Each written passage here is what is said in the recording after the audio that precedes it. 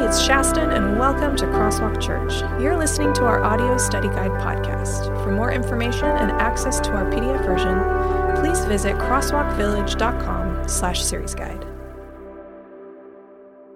James chapter 2, verses 2 through 4. For example, suppose someone comes into your meeting dressed in fancy clothes and expensive jewelry, and another comes in who is poor and dressed in dirty clothes. If you give special attention and a good seat to the rich person, but you say to the poor one, "You can stand over there, or else sit on the floor," well, doesn't this discrimination show that your judgments are guided by evil motives? Today's texts give us a solid practical example of what we are dealing with. James's use of wealthy and the poor is particularly poignant at any given point, as we are often blinded by our desire to keep our ministries running, and we sometimes fall into the practice of taking care of the greatest givers in ways we don't for the least in our congregation and lives. So for James to bring this to the forefront is super applicable to our understanding of bias and how it has no place in the church. There are some interesting discussions about whether or not James was making this case about their worship services, or about another type of meeting in the synagogue. He uses the term "your synagogue" to the church. Therefore, we can assume we are talking about the Christians, not the Jews who might still be using the synagogue at the time.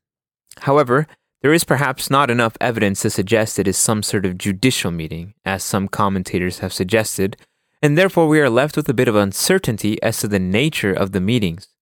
However, it does not change the focus of the text, as it remains an emphasis on not letting your bias get the best of you. Do you have any wealthy friends? Do you treat them differently, even if it is unconscious? We sometimes do this unknowingly, but it is something that is noticed within a congregation. We have to guard ourselves from creating a second or third class of citizens in our congregations. Many of these people have been treated poorly in other places, and to have them treated poorly in the church says very little about how the kingdom of God is different from the rest of the world. So what are we to do?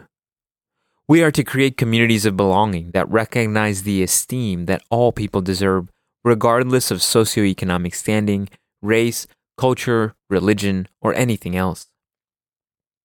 Whether they come in looking like they are coming from a wedding or from the beach, tattoos or bare skin, smelling great or smelling bad, we are to treat them all as brothers and sisters.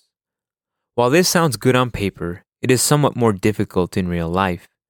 It means that we have to, at times, become deeply uncomfortable to welcome those that are so different than us. We might feel threatened. To be uncomfortable is often to be in the will of God, even if just for a moment.